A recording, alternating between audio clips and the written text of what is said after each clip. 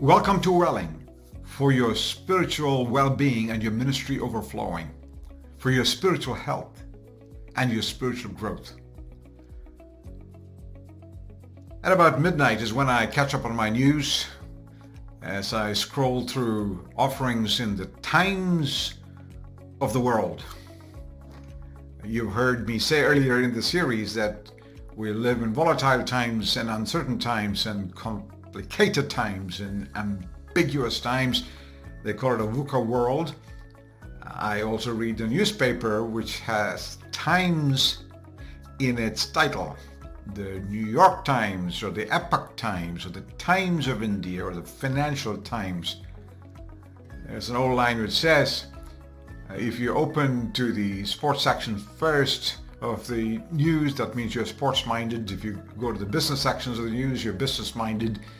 If you go to the front pages of the news, you lose whatever mind you once had. These are difficult times and peace is lacking.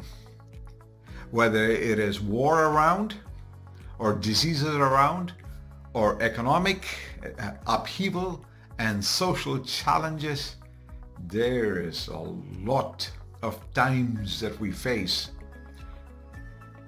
In this difficult times we face, there is a beautiful gift that the Apostle Paul gives us.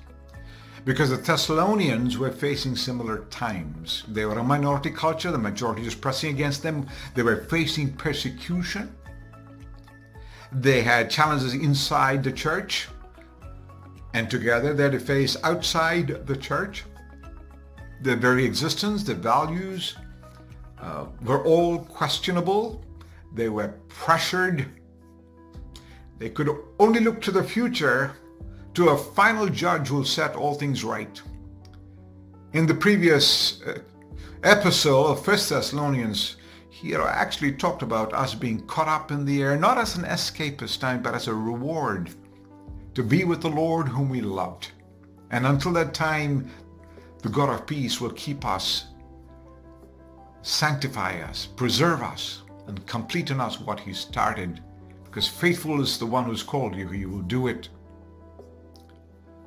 But until then, 2 Thessalonians 3:16, our key verse, our anchor verse, brings his assurance, his promise, his wish, his prayer for all of us. May the Lord of peace himself continually, at all times, grant you peace in every circumstance, at all times, in all things.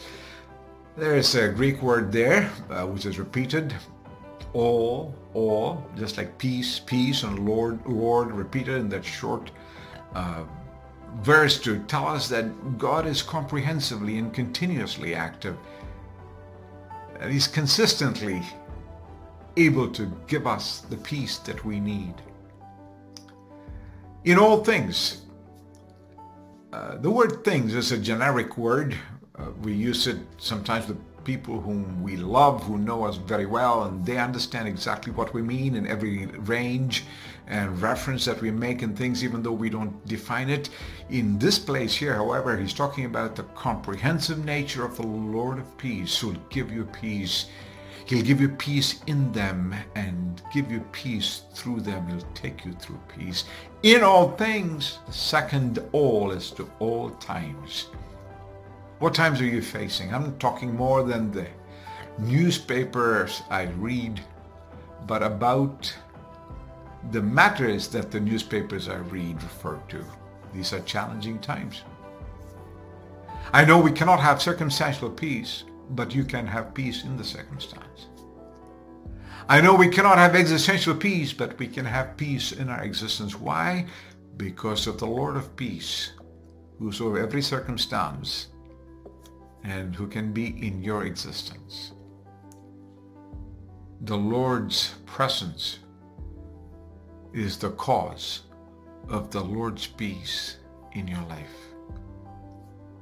Until the time when he comes back as the Prince of Peace, he can give you peace now with the presence of peace. The peace of God Jesus can be the peace you experience in God Jesus. Receive it as a gift tonight. As you go to sleep, just rehearse it. In all things and at all times, I have your peace.